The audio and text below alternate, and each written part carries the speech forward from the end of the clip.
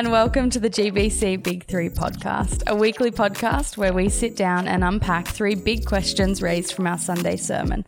I'm your host today, Jess Baker, and joining me this week as co-host is the delightful Amaris Rader. Hello there. Hello. Hello there. How are you going? I'm good, thanks. How are you? Yeah, not bad, not bad. What have you been up to this week? Just living my best life back at uni, fully online. But I'm actually loving it, which is an unpopular opinion. Everyone hates the online thing, but I think it's great. What's great about it? Well, like I said before, I'm actually getting better marks because I'm literally at home like constantly, which means I'm like studying most of the time.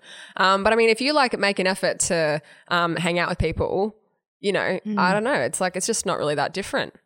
I think the whole of my uni degree was Pinterest prepping for my wedding and ribs and burgers. So I wouldn't cope with online uni. I just don't think I'd do well. But very excited to hear that you're doing well. Yeah, loving it. That's great. Well done.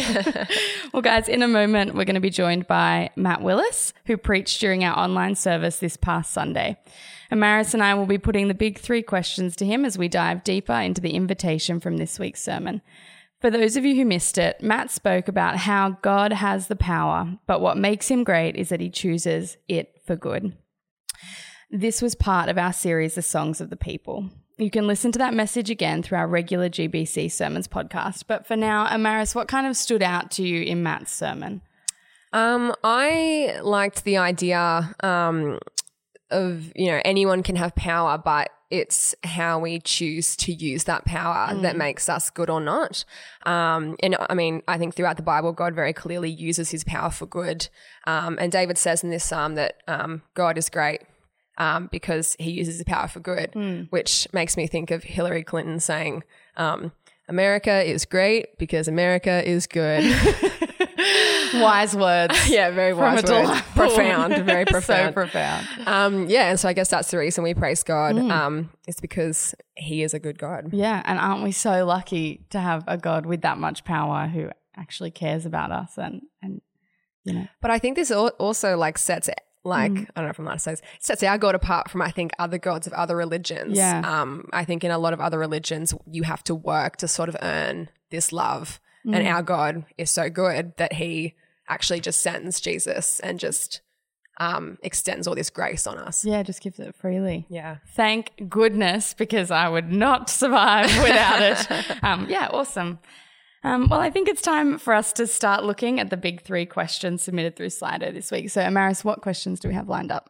So the first question is, how do we reconcile that God's goodness is for everyone when Scripture also says that he will destroy the wicked? And I think that's a big question that a lot of age-old question. Totally. I feel like every Christian has to grapple with that at some point. And second question, how do we go about using God's power to reflect his goodness? And question number 3, where can we start to live out an all-encompassing life of praise, which is a really good practical question. Yeah, for sure, which we definitely need in our lives. Well, to answer these questions, we need the preacher, and that is Matt Willis. Matt, welcome to the table. Whoop, whoop. Hello.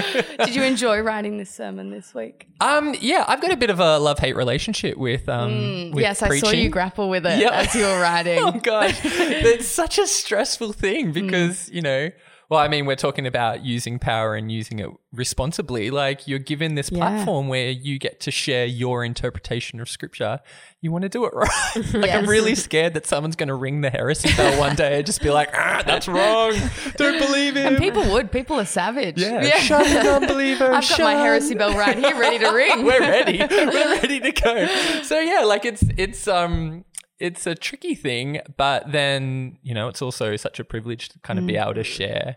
And the Psalms have been so interesting. I think, you know, for so many of us, we read the Psalms and we're like, oh, they're so, you know, breezy and poetic and they just make me feel warm and fuzzy inside, which is true and great. But I've got to admit, the more I read about Psalm 141, the more I realized like there's just so much in there that you just kind of breeze right over because it's, like, it sounds nice, but it's like, oh man. So like there was so much in my sermon that I kind of had to pull out and be like, well, I'd love to spend some time unpacking this small little aspect of it. But, you know, everyone would hate me if I forced them to sit online for several hours. So I had to kind of trim it down a little bit. Hopefully we can unpack a few more of those little things today. Yeah. Look, I loved it. I thought you smashed it, Matt. Love a good analogy. And boy, oh boy, love Spider-Man. Oh so I was like, yes, preach. I just felt like the Holy Spirit really works through me in that moment. Like the second that I was like, oh my gosh, I can use with great power comes great responsibility. I'm like, God is good all the time. Like he is at work. I was disgusted to hear that Jodine has never seen Spider-Man. Some people walk in the light and others do not. And unfortunately, she's too busy. I walk in the dark. Oh my gosh, Amaris. I walk in the dark. Look, I have a husband who is obsessed with Marvel, and so I've had to sit down multiple times and watch them all. Let's be real, Jess. Don't blame it on to Jacob. Be fair, I do select them from time to time. They're such bangers. Amaris, get onto this. Stop studying for uni. I know. What am I doing? You're wasting your life. And on that delightful note, guys, let's jump into the big three.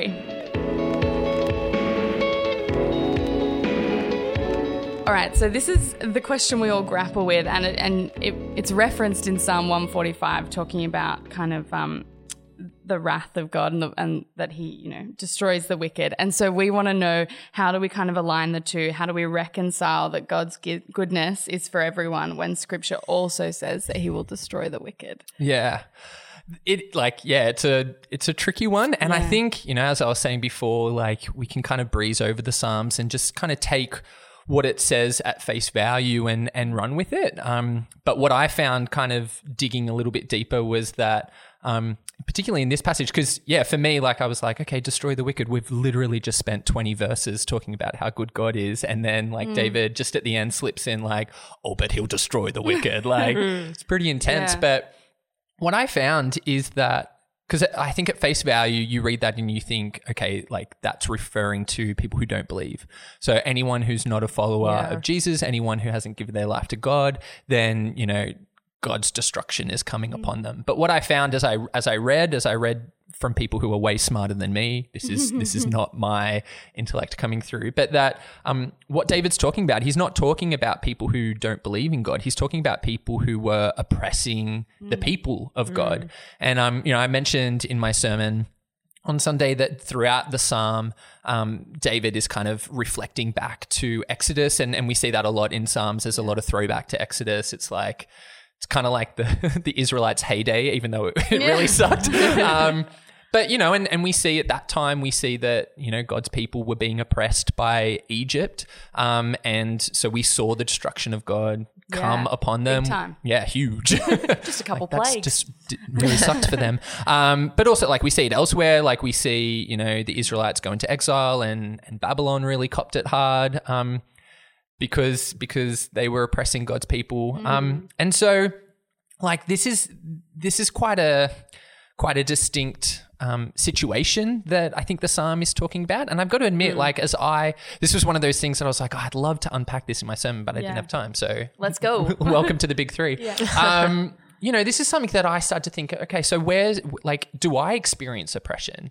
And I've got to be real. The answer is no. And I'm not saying that for all Christians everywhere. Obviously, in different parts of the world, the Christian faith is not permitted. It's not allowed. It's not legal. And so in those situations, oppression is definitely part of their life. But for me, seeking to kind of apply this passage to my life, I'm like, okay, so let's talk about it. I'm a white, upper middle class, tertiary educated, heterosexual Christian male living in the Sutherland Shire in 2020. Like life is good, right? Yeah. So I don't experience oppression for my faith. I can come to work in a church and, I don't have protests out the front. I can sit in a cafe and talk to my friend about our faith and we can pray for each other. We can even open our Bible together. My son does scripture in school. Like my faith is not oppressed in my experience of life. Sure. That's not to say that we don't experience hostility and maybe some bitterness. I definitely think that that's a part of life, and that's probably, there's a number of reasons for that. There's the history of the church and a bit of hurt from that. There's also, a mistrust of a being that you can't necessarily see. but that shouldn't be confused as oppression. And so where I kind of landed on that in my personal experience, if I'm not someone that's being oppressed, then really like what that means is that everyone that I interact with in my community, whether they're believers or not, they should all be recipients of God's goodness. Yeah. There's nothing that excludes the people in my community from God's goodness. And I also, as an aside, realized that, it's actually not my job to bring on God's judgment to people. Like at no point in scripture does it actually say you are to bring my judgment. Like God brings his judgment. My job is to share what I know of God and to live a life that reflects what I share. And so, does that answer the question? How do we reconcile it? I think one, it's not about this passage is not talking about that God's just going to come in, hammer and tong and smash down anyone who doesn't believe. His goodness is still freely given. But God will do what is good and right for his people, for those who declare his name and for those who love him. And so, God will come in and defend when those people are being oppressed and are being, whatever that may look like. Obviously, it depends where you are, but who, because of what they believe and because they're seeking to live out God's word, they're experiencing persecution. But I guess, for me, that's not my experience. And so I've got to acknowledge that, well, really, then that means that my job is to be a vessel of God's goodness wherever I am, to whoever I meet. I kind of think of God as one of those crazy protective mothers who their child is pushed over in the playground and they're just like, don't you touch my child. They just rear into this monster. I can't even imagine what it would have been like in Egypt to watch those plagues roll around and things, to see God's power. Yeah. But man, it makes me feel a little warm and fuzzy that that's the lengths that God will go to protect his people. And you know what? I love that. I love that imagery because that's not to say that God doesn't love. God still God still loved the Egyptians. They're still his creation. He still had a love for them. But being a parent myself, your kids have friends and you start to love these friends because they're they're sweet and they're lovely and they're my kids' but friends. If those friends cross your legit, child. But I will cut you down. You come at my kid and I'll cut you down. And so it's this weird tension of I can love people, but the second that you turn on my child, mate, the wrath is coming. So, but I think it's such an interesting, and I think, this passage even talked about how we can't fully wrap our heads around God's power and goodness. And it's true. And we can't fully wrap our heads around God's love, that God can love those who he judges and loves those who he punishes, but that he does. But yes, he loves his people and will always be our protector and our refuge. And we see that, not just in the Psalms, but all throughout scripture. And so, there is this weird tension. And I get how for so many people, they're well, I see God being really rough and wrathful in the scriptures, but then I also hear him saying that he's good. It's a tricky one. But I definitely think God's goodness is the paramount thing. And that his judgment actually comes from his love, which is we think of that in our context and that feels really weird. But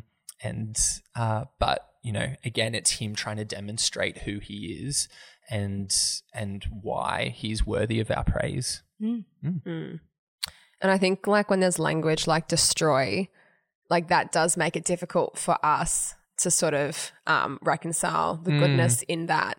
But at the end of the day, the Bible is very clear that God is good, and the biggest example of his goodness is him sending his one and only son, Jesus Christ, to die for our sins so that anybody, it's on offer to anybody, we can have a relationship with God. So that's pretty good. And I mean, if you really think about it, I would way prefer a God who was just and didn't sort of just let terrible things happen. I think the justice and the wrath is good. Yeah.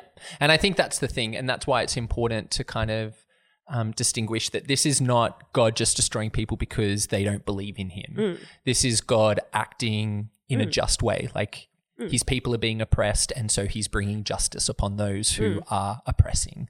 And so, yeah, I think you're absolutely right. When you view it that way, not as destruction, but as righteous judgment, then it does kind of change your perspective. Totally. But sometimes, language in scripture, it doesn't translate in a way that makes us feel comfortable in 2020. Yeah. So you do have to kind of scratch at the surface a little bit and kind of go, well, actually, what's the heart behind this? And the heart is that God, even in his judgment, he's good.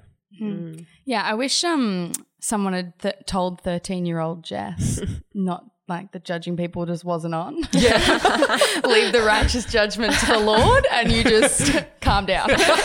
And maybe there are other people who wish that someone had told 13-year-old Jess. Seriously. I was, Sister Christian Jess grew up in Sunday school, was like, I know how to live life and you don't. Let me tell you the ways. Horrific. Thinking back makes me cringe. Sorry, everyone. Well, you've learnt now. Have I? Yeah. I'm working on it. All right, guys, let's jump into question number 2.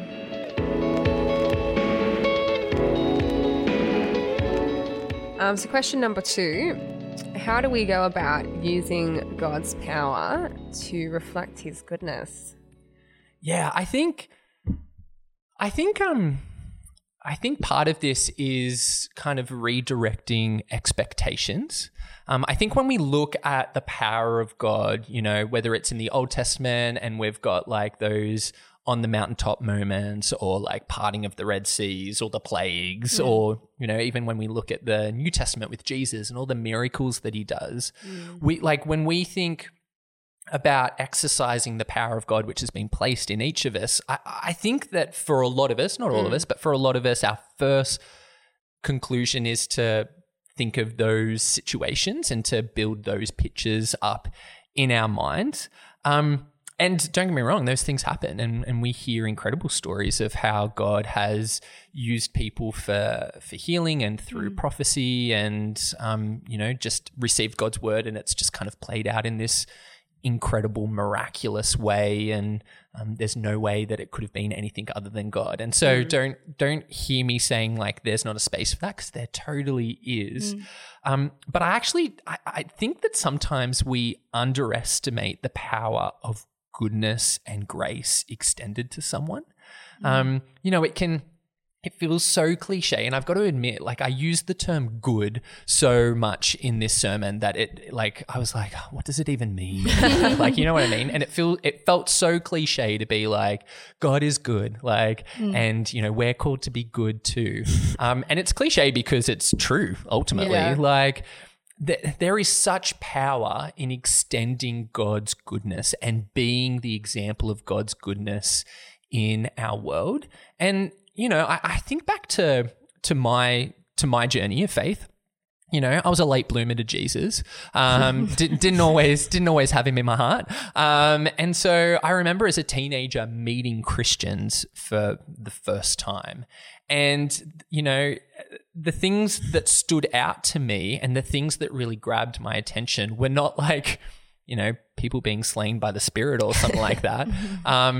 It was the sense of community. It was the sense of acceptance and how I felt welcomed, how I felt valued and worthy when my experience of the world was that I had none of those things. And that had incredible transformational power in my life. And it was the simple thing of a kind word or being included or having someone be interested and invested in what was going on in my life. And like that was powerful stuff. And that was how my life changed. Like I saw Christians and I saw not necessarily the goodness in their lives, although that was there too, but how they were being used for good. And I was like, oh, whatever you've got, I want it. Like I want that in my life. And you know, that is powerful stuff. And so I think if we want to start to be those vessels of God's power, if we want to start exercising God's power in our life and in the world around us and to those around us, we need to kind of shift focus a little bit and stop. Not stop, sorry, I shouldn't say that. Like, I think we should always be expectant of the big things. But what we need to stop doing is belittling the subtle things. Because I am here because someone was kind to me. Like, it's as simple as that. Like, they were Jesus. They reflected Jesus in simple acts of kindness. It wasn't some monumental message and like the gift of preaching. It wasn't like some outrageously profound prophetic prayer over my life, although I've had those things and they've been incredibly powerful as well. But it was the simple act of reflecting Jesus' kindness, God's goodness in my life. And I think, you know, we live in a world that is fast-paced. It's very self-centric. It's very you know, we've got our days planned ahead of us and we just head down and we run straight through it and kind of get to the end of the day, crash on our bed, rinse, repeat kind of thing.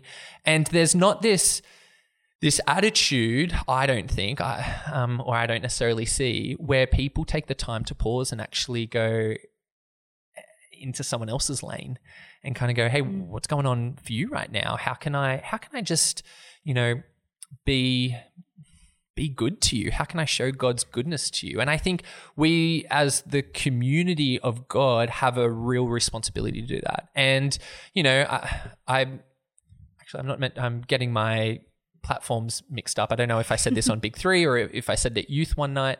You know, we just had our third son and gosh, like, did I experience God's goodness through this community of faith? Like, and in the simplest things, like a meal cooked for us. You know, we had someone cook for us last night, in fact, and it was a night that just blew up in our faces. Like, you know, like we had tantrums, we had, you know, we had a crying baby. We were like, do you need to sleep? Do you need to eat? Do you need to poo? We don't know what you want.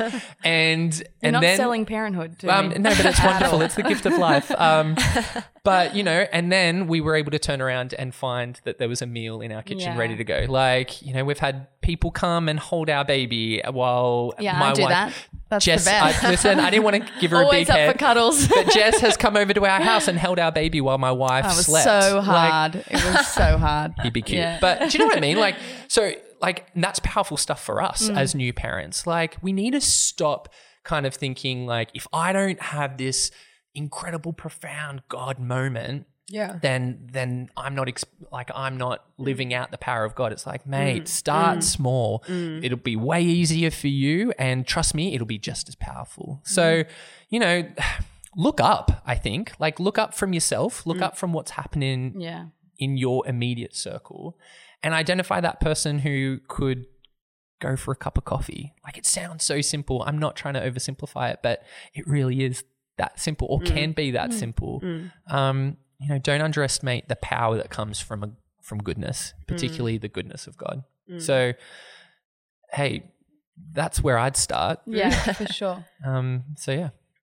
I just wanted to clarify something. I like really tripped out over this question. I don't know why. I read it like 43 questions. Like, I don't know. Anyway. What are they saying? I know. I really did trip. So anyway, I just want to clarify this in case any listener out there is also tripping like I was.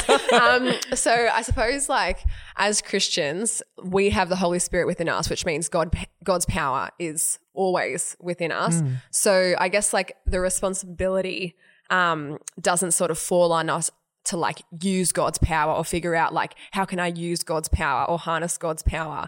Because it's more that, like, God sort of uses us through his power, which has already been vested in us by his Holy Spirit. Yeah. So yeah, like, I know that I've already got God's power within me. So when I look at this question, like, I'm sort of just thinking, okay, well then now how do I go about reflecting his goodness? And like you said, Matt, like, again, for me, the best example of God's goodness is Jesus. And so practically, if I want to reflect God's goodness, I want to and need to know Jesus. Like I need to know the man Jesus, what his character was like. I should have good knowledge of the Gospels and the stories within the Gospels so that I can reflect and follow his example. Yeah. Yeah. Yeah, I absolutely. Like I definitely think it's like I liked that you clarified what it means to Use God's power. Use God's power, Yeah. because it's not like some voodoo like magic stone that you got to touch and then you've got the power. Like you know, God works through us, and so I think the idea of using God's power is leaning into the Spirit, listening out to the Spirit's promptings, and you know, taking up those invitations when they present themselves and when God kind of nudges you in that direction and says, this is where I want you to go. And, you know, just as you were talking about the person of Jesus and getting to know him, I just, you know, thinking about who Jesus is, what I see most in his ministry is his willingness to pause what he's doing and step out of his immediate task, what he's working on, and step into someone else's reality. And he just constantly does it. And, you know, we were listening to Logan Kepu share on Friday night to our youth about Zacchaeus and how everyone hates this guy and he's up in a tree and Jesus just stops. Jesus is walking down the road and he just stops, looks up and says, I want to have dinner with you. Like, and, you know, that's one of many examples. So again, I want to reiterate, like, it's listening to the Spirit and taking those promptings to pause and leave your immediate task and jump into someone else's reality. Yeah, and whether that's a kind of a kind word to someone or coffee, like you said, or whether that's praying for healing, like they're all kind of all encompassing. Yeah. And we're kind of like, I'm a bit confronted by like using God's power, you know, like as if we're abusing it. But this is where God is, and that, you know, Mark was saying last week that, you know, he's merciful and he sees these people who are suffering and he wants to help them. And so kind of he uses us to do that rather than the other way around. Yeah, absolutely. Let's not mistake God's power for ours. Because I got nothing. Yeah, I ain't no superhero. All right, guys, let's jump into question number 3. All right, so Matt, let's get practical. Where can we kind of start to live out an all-encompassing life of praise? Yeah, I think, listen, I again, like throwing back to teenage Matt being a new Christian and hearing things like this, hearing teachings like this about, you know, whether it's around praise or just, you know, living for God in the everyday and doing everything for God. I remember, like, I still have this vivid memory of like being in math class and just doing, I know, like, oh my gosh. If you want to talk about oppression. But like, and literally like looking at maths equations and just being like, how am I meant to do this for God right now? Like taking it to like such a detail. And I totally get that for a lot of people, it's like, you know, how do I make sure that in all that I do in, you know, the classic GBC, everywhere we go and in everything that we do, like I'm doing everything I can for Jesus. And do you know what? I think like so many things that come from spiritual practice, which praise is, it's practice. Like we've got to, it's not something that you just click your fingers and, you know, you give your life to Jesus and then all of a sudden everything that you do is for him. Like everything, it takes intentionality. We need to be on purpose. We need to be just always on the lookout. And so I think when it comes to, you know, this all-encompassing life of praise that I spoke about on Sunday, I think it's, again, appreciating the subtleties. I think for me, like what I took from this in my own personal journey with God, I was like, I need to shift my perspectives a lot more because I can just have a very the perspective of how I see things can be very sometimes me focused or just kind of very, I don't know, selfish or whatever it might be. It's just completely based on my experience. You know, traffic, you know, I need to get somewhere. So now I'm really ticked off, like as an outrageously simplified example. But for me, like as I kind of wrapped up this message on Sunday, I was like, for me, I really need to shift my perspective And in those moments where I'm only thinking about what is important to me and what I need to be doing and what's on my list today and what I want to achieve and where I want to go, just opening up my mind and my heart to actually what's going on with God right now. You know, we have in our services, and we do it at Youth on a Friday. Man, Youth is getting free plugs left, right, and center today. I'm sorry, guys. I can't help what I love. But, you know, we have My Story where we share where we've seen God at work. And, you know, I love hearing those stories. But I've got to admit, sometimes I'm like, why don't we have more? Because really, we should all be opening our eyes to see God at work in our lives and acknowledging and celebrating even the really small little things. And I think where we have to start with that is our perspective, how we view the world, because it intentionally shifts our focus and attitudes towards what we see, what we live, and what we experience towards God, and from a filter of what's God doing in this space. And then that, in effect, shapes our language and our actions. And you can see how it's just this flow-on effect. But it has to start with a redirecting of our mind and the way that we see the world.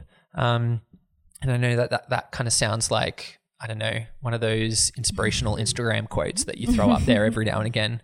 But yeah, I think that can be really, really powerful and really significant. And I know there have been times in my life where I've been really intentional about doing that. You know, I need to get out of my head and kind of just sit with God. And, you know, let's be real, like sometimes I really suck at that, particularly in traffic. Like that's a real moment for me. Like I'm not my best self. All right. And, you know, the Hulk comes out. Yeah. Thank you that God is a gracious God and a forgiving one. But, you know, like, I'm trying to think now, like, but just, you know, what is God doing in this moment? You know, I'm chilling in class. What's God doing in this moment? It may not be something profound with my math, but it might be something where my eyes drawn to someone in my class and I'm like, well, actually, what's going on for that person? Like, how can I be there for that person? You know, it might be a conversation that I'm in with a bunch of parents from my kids' school and, you know, how am I reflecting God in this conversation? Where is God in this conversation? Is this a conversation that is overly fruitful or is it one that's like not overly delightful? Like, you know, even just, you know, when I'm sitting at home and just kind of being in my relaxed state, which is normally like comatose on the couch at the moment. But, you know, what's God doing here? Like what's God doing through my kids and in my wife? And I think it's asking ourselves that question. And that's something that doesn't just happen for us. No. We have to train ourselves. We have to constantly ask ourselves the question, like, what am I not seeing here? What are my eyes not open to? What is God doing in this moment? And it might just be that, hey, actually, like, I think God's just given me this quiet little peace and stillness, and how great is that, because life's about to get chaotic. Or maybe it's actually I'm all of a sudden thinking of someone, I'm going to reach out to them. Like if we're actually looking for God, it will change the way we see the world. It will change the way we interact with the world. So again, I feel like I'm really oversimplifying it, but I think we overcomplicate it sometimes. Yeah, for sure. I think we expect that mountaintop moment. And, you know, we want to hear that booming voice of God come down, and they happen, and they're incredible when they happen. But if that's all we're waiting for, if that's all we're expecting, then there's going to be so much that we miss out on. And we need the little things just as much as the big things to help us remain in that attitude of constant praise. Because when we see what God's doing, that's when you're like, hey man, God, you're good. I see you. You matter. Like, you know, like I see what you're doing here and thanks for that. Like, you know, just little things. So yeah. And it's definitely a discipline we can't kind of expect to be able to tune into God really clearly every day. Like we have to practice it. So you can't expect, I mean, sometimes it happens, but you can't expect the big booming clear voice if you haven't spent every little day kind of trying to tune in. Absolutely. To what he's saying. Yeah. But again, like I just think, you know, like I'm just like, and I'm totally projecting here. Like I know that this is my experience. Like, so I'm just telling my truth. But yeah, like I always came with an expectation of what it was going to look like to, you know, be in God's presence and you know, live out, you know, his calling in my life and by extension be like have this life of praise that David kind of talks about. And yeah, just kind of always expecting the big things. I think I missed out on so much, and it actually also really discouraged me. So I thought, you know, well, then God's not working in my life. And it's like, no, I just want to stop you right there and say, God is working. We just need to open our eyes to it. We need to see the small things. And we need to have a little moment of praise in those times and just be like, you know, God, thanks for that. So yeah, it starts small. It ultimately is what I'm trying to say. It starts small, and don't overlook it. Don't overcomplicate it, but just kind of anywhere you are, whenever you think about it, just kind of go, God, what are you doing here? Like, what's going on? And how can I be a part of it? And it might just be that he'll just reveal it to you. You're not actually proactively involved, but you just get to watch. Hey, that's a good show. Like, sign me up. I'll buy a ticket. But sometimes he'll invite you into it as well. And that's equally as encouraging and equally as life-changing and equally deserving of praise. So, but you got to be willing. You got to be ready. Yeah. You got to be asking those questions and opening your eyes. And again, and go figure that the Christian faith and a life of God pulls us out of ourselves and into something bigger than us.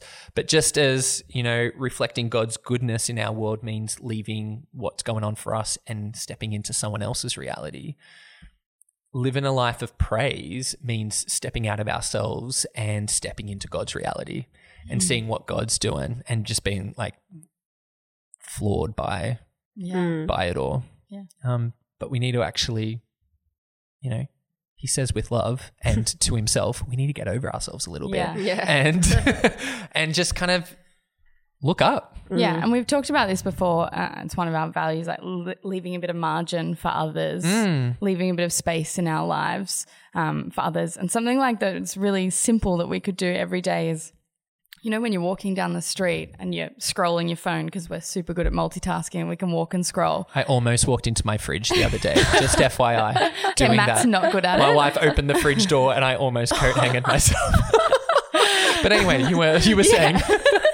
Yeah, you shouldn't do this anytime. No. But I'm just putting down your phone and looking around and, you know, as you walk down the street, be like, God, where do you want me at work today? And is there a coffee shop you want me to pop into that I wouldn't have already? Or is there someone you want me to talk to? Or is there, you know, a friend you want me to visit today instead of sitting on my lounge scrolling Facebook for 3 hours? It's such a thing. I'm saying this to myself, really. Sister, I feel you. And I feel like another place, like a practical way where we can sort of like start to do this is just sort of like being more intentional about praising God in the areas of our lives that are difficult for us, because it's super easy to praise God when life is going great. But yeah, I guess perhaps if we even begin by praising God in difficult times or in difficult areas of our lives, and just like practically, I'm just thinking, like whether it be by taking time to pray, taking time to read your Bible, do a devotional, chuck on some worship music, you know, even when we may not particularly want to do that, but just like praise God in those moments. And yeah, like Matt said as well, like celebrating the little things and being intentional about recognizing God in those spaces. Yeah, perhaps that will help us to live more of an all-encompassing life of praise as well. And if I can just add on that, like, you know, the Psalm talked about the individual praise, but also the corporate praise. And I think, you know, we need to invite others into that space. Like, you know, I don't know how long I've been in church now. I was 17, I'm 32. That's 15. Quick math, guys. That blew my mind. Oh my gosh, that blew mine. But, you know, 15 years, and I still can feel uncomfortable talking about God in a casual way, just about life. But I've got to admit, we've got some really great friends, and they did it really well. We'd just be talking there. And it was in such a genuine, sincere, authentic way. They just talk about how God was in their life, just about, you know, where they saw him at work or how he was working in their life. And it drew that out of me. And that helped me be far more aware of what God was doing in my life. So I think also, like, get your people together, like whatever that might look like, whether it be a life group, whether it's just a core group of friends that you feel safe to be vulnerable with, and actually just be real and talk about God. It doesn't have to be this like outrageously theological, deep in doctrine conversation. It can just be, oh man, I was just chilling in the office today and someone's name just popped into my head, so I flicked him a message. Hey, COVID times, haven't seen ya. Hope you're well. And it just started this really cool conversation. How cool is God that he just kind of just prompted me in that way? Yeah. Like, why are we so weird about talking about that stuff? Guys, it's good. And then my praise of God helps someone else praise God, because then when we're together and we're sharing that stuff, we can praise it together. And again, it doesn't have to be some profound let's all fall on our knees and Blair Hill song. Like, it can just be a God is good all the time. Like, and let's keep sipping our latte. Like, oh man, we overcomplicate it. It just does not need to be. For sure. I like this whole concept because you think like praise and you think worship, which is what you talked about in your sermon a little bit. And I think, we've kind of got that down pat. It's not hard to sing some songs. To be able to like switch on and genuinely praise God is a little bit harder. But breaking down praise into reflecting his goodness is something that's a little bit more intricate and takes more time, more focus off yourself. Yeah. What we've been saying. Like I really like this kind of day-to-day goodness. Don't know whether Christians do it heaps well because it is hard and it's inherently against our nature, especially in our culture, to focus on others is not what we're used to. Yeah. And to also put yourself out there. Yeah. Like, hey, God, I think God was doing this and I just kind of jumped at it. Like, there's a vulnerability to that, and we're not very good at vulnerability, particularly in Australia, because we love our tall poppy and we're scared that someone's just going to cut us down. Yeah, which they will. Too sensitive for it. We've got on our side, hopefully, no cutting down occurs. No. All right, guys, awesome. Thanks so much, Matt, for sitting and having a chat and unpacking a bit more of those questions. It was great. Amaris, anything come out of that convo that you kind of stood out to you? Yeah, I mean, through all those three questions, there were some things. I think I'm really glad that Matt clarified that the wicked are not necessarily non-believers, because I think that's what I thought, and I was like, oh, that's a bit rough, but so I'm really glad that Matt clarified that. But also I guess it's just a bit challenging. Sort of thinking about how we can praise God throughout our whole lives, what that looks like practically, and also how we can go about, reflecting his goodness. And I think it's a challenge to me. I think I probably need to learn a bit more about Jesus and his character so that I can do that better. Yeah, that's cool. I think I really struggle to kind of find how Christians stand out in this world. And so this is something that is super countercultural, is showing, goodness. I mean, there's a lot of like non-Christians who are better at being good than I am, but something that we can work on with, God's help is so countercultural, and it is how we're going to stand out, is taking time away from ourselves and just in the little things, praising God in our everyday. Yeah, awesome. Well, thanks so much for joining me, Amaris, on the table. It was great having your thoughts and your questions. No worries. I got a class in 20 minutes. I got to run. Oh, excellent. Got to go back to my COVID study. You're isolating lectures. Very nice, very nice. All right, enjoy some Pinterest on me during this this lecture. Just a little hats off to my old uni days. If you want to be a part of the conversation, make sure you're there at one of our online services on a Sunday and you snap the Slido QR code before the sermon to get involved. If you guys have enjoyed the Big 3 podcast today, take the time to give it a star rating and be sure to subscribe to stay up to date with all future episodes. Thank you for joining us this week on the Big 3 and our deep dive into God's invitation for us all. Remember, there is no thought too small, no question too big.